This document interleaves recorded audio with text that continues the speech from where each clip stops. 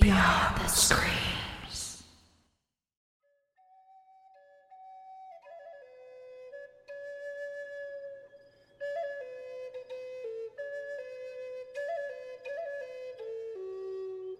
This story is called The Spirit Wife from the Zuni people.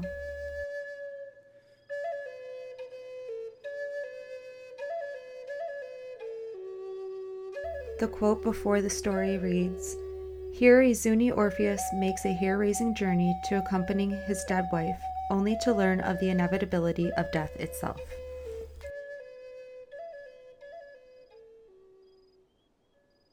A young man was grieving because the beautiful young wife whom he loved was dead. As he sat at the graveside weeping, he decided to follow her to the land of the dead.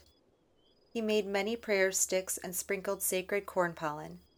He took a downy eagle plume and colored it with red earth color. He waited until nightfall, when the spirit of his departed wife came out of the grave and sat beside him. She was not sad, but smiling. The spirit maiden told her husband, "I am just leaving one life for another, therefore do not weep for me." "I cannot let you go," said the young man. "I love you so much that I will go with you to the land of the dead." The spirit wife tried to dissuade him, but could not overcome his determination. So at last she gave in to his wishes, saying, "If you must follow me, know that I shall be invisible to you as long as the sun shines. You must tie this red eagle plume to my hair. It will be visible in daylight, and if you want to come with me, you must follow the plume." The young husband tied the red plume to his spirit wife's hair, and at daybreak, as the sun slowly began to light up the world, bathing the mountain tops in a pale pink light, the spirit wife started to fade from his view. The lighter it became, the more the form of his wife dissolved and grew transparent, until at last it vanished altogether. But the red plume did not disappear. It waved before the young man, a mere arm's length away, and then, as if rising and falling on a dancer's head, began leading the way out of the village, moving through the streets out into the cornfields, moving through a shallow stream, moving into the foothills of the mountains, leading the young husband ever westward toward the land of the evening. The red plume moved swiftly, evenly, floating without effort over the roughest trails, and soon the young man had trouble following it. He grew tireder and finally was totally exhausted as the plume left him farther behind. Then he called out, panting, "Beloved wife, wait for me! I can't run any longer." The red plume stopped, waiting for him to catch up. And when he did so, hasten on. For many days the young man traveled, following the plume by day, resting during the nights, when his spirit bride would sometimes appear to him, speaking encouraging words. Most of the time, however, he was merely aware of her presence in some mysterious way. Day by day the trail became rougher and rougher. The days were long, the nights short, and the young man grew wearier and wearier, until at last he had hardly enough strength to set one foot before the other. One day the trail led to a deep, almost bottomless chasm, and as the husband came to its edge, the red plume began to float away from him into nothingness. He reached out to seize it, but the plume was already beyond his reach, floating straight across the canyon, because spirits can fly through the air. The young man called across the chasm, "Dear wife of mine, I love you, wait!" He tried to descend one side of the canyon, hoping to climb up the opposite side, but the rock walls were sheer, with nothing to hold on to. Soon he found himself on a ledge barely wider than a thumb, from which he could go neither forward nor backward. It seemed he must fall into the abyss and be dashed to pieces. His foot had already begun to slip when a tiny striped squirrel scooted up the cliff, chattering, "You young fool, do you think you have the wings of a bird or the feet of a spirit? Hold on for just a little while and I'll help you." The little creature reached into its cheek pouch and brought out a little seed, which it moistened with saliva and stuck into a crack in the wall.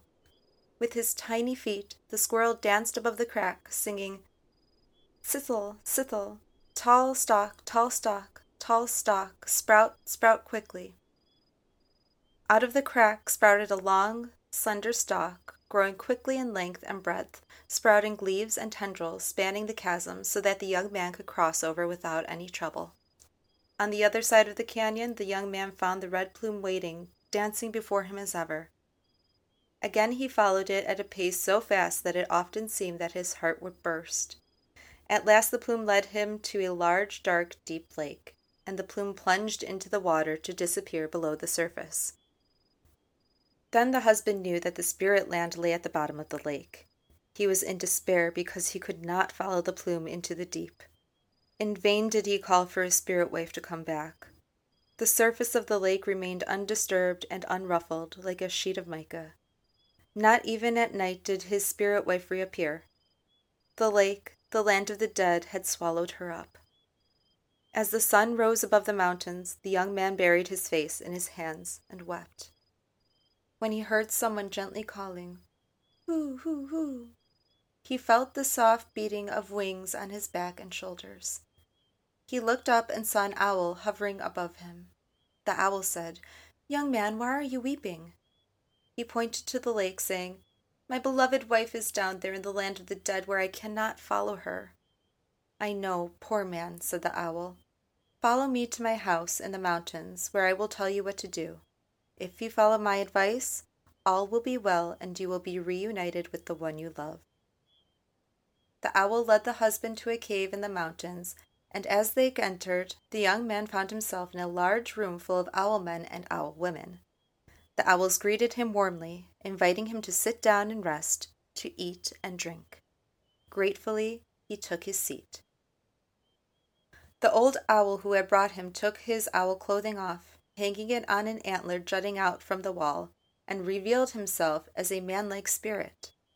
From the bundle in the wall, this mysterious being took a small bag, showing it to the young man, telling him, "I will give this to you, but first I must instruct you in what you must do and must not do." The young man eagerly stretched out his hand to grasp the medicine bag, but the owl drew back. "Foolish fellow, suffering from the impatience of youth.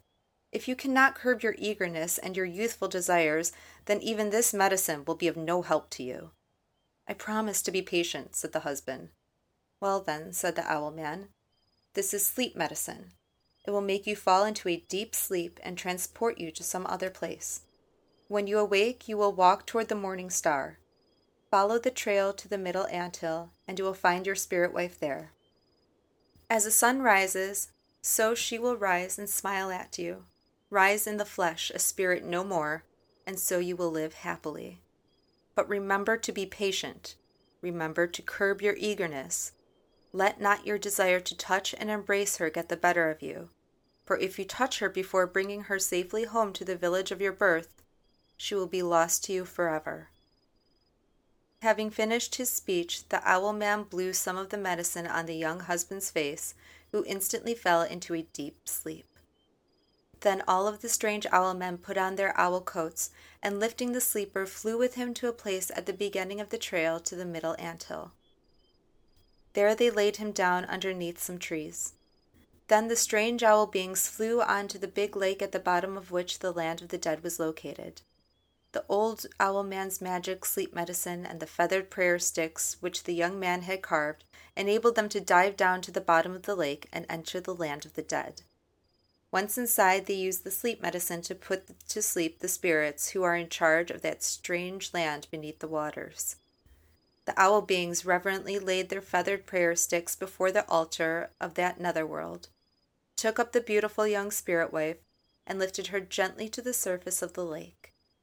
Then taking her upon their wings, they flew with her to the place where the young husband was sleeping. When the husband awoke, he saw first the morning star, then the middle anthill, and then his wife at his side, still in deep slumber.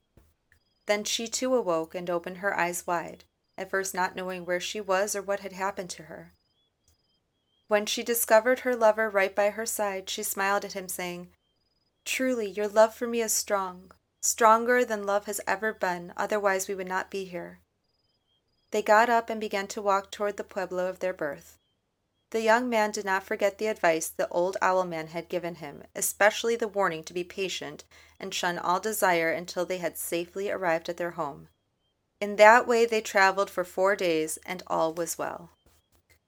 On the fourth day they arrived at Thunder Mountain and came to the river that flows by Salt Town. Then the young wife said, "My husband, I am very tired. The journey has been long and the days hot. Let me rest here a while. Let me sleep a while. And then, refreshed, we can walk the last short distance home together." And her husband said, "We will do as you say." The wife lay down and fell asleep, as her lover was watching over her, gazing at her loveliness. Desire so strong that he could not resist it overcame him, and he stretched out his hand and touched her. She awoke instantly with a start, and looking at him and his hand upon her body, began to weep, the tears streaming down her face. At last she said, "You loved me, but you did not love me enough. Otherwise you would have waited. Now I shall die again." And before his eyes her form faded and became transparent, and at the place where she had rested a few moments before there was nothing.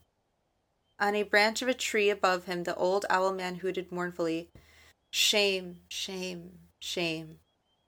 Then the young man sank down in despair, burying his face in his hands, and ever after his mind wandered as his eyes stared vacantly. If the young lover had controlled his desire, if he had not longed to embrace his beautiful wife, if he had not touched her, if he had practiced patience and self-denial for only a short time, then death would have been overcome. There would be no journeying to the land below the lake, and no mourning for others lost. But then, if there were no death, men would crowd each other with more people on this earth than the earth can hold.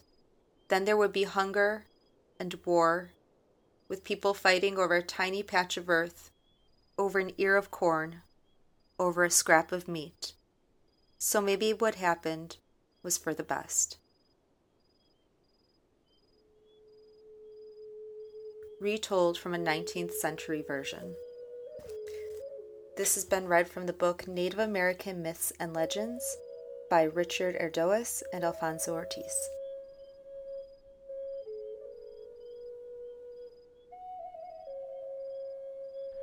For more stories like the one you just listened to, go to beyondthescreams.com.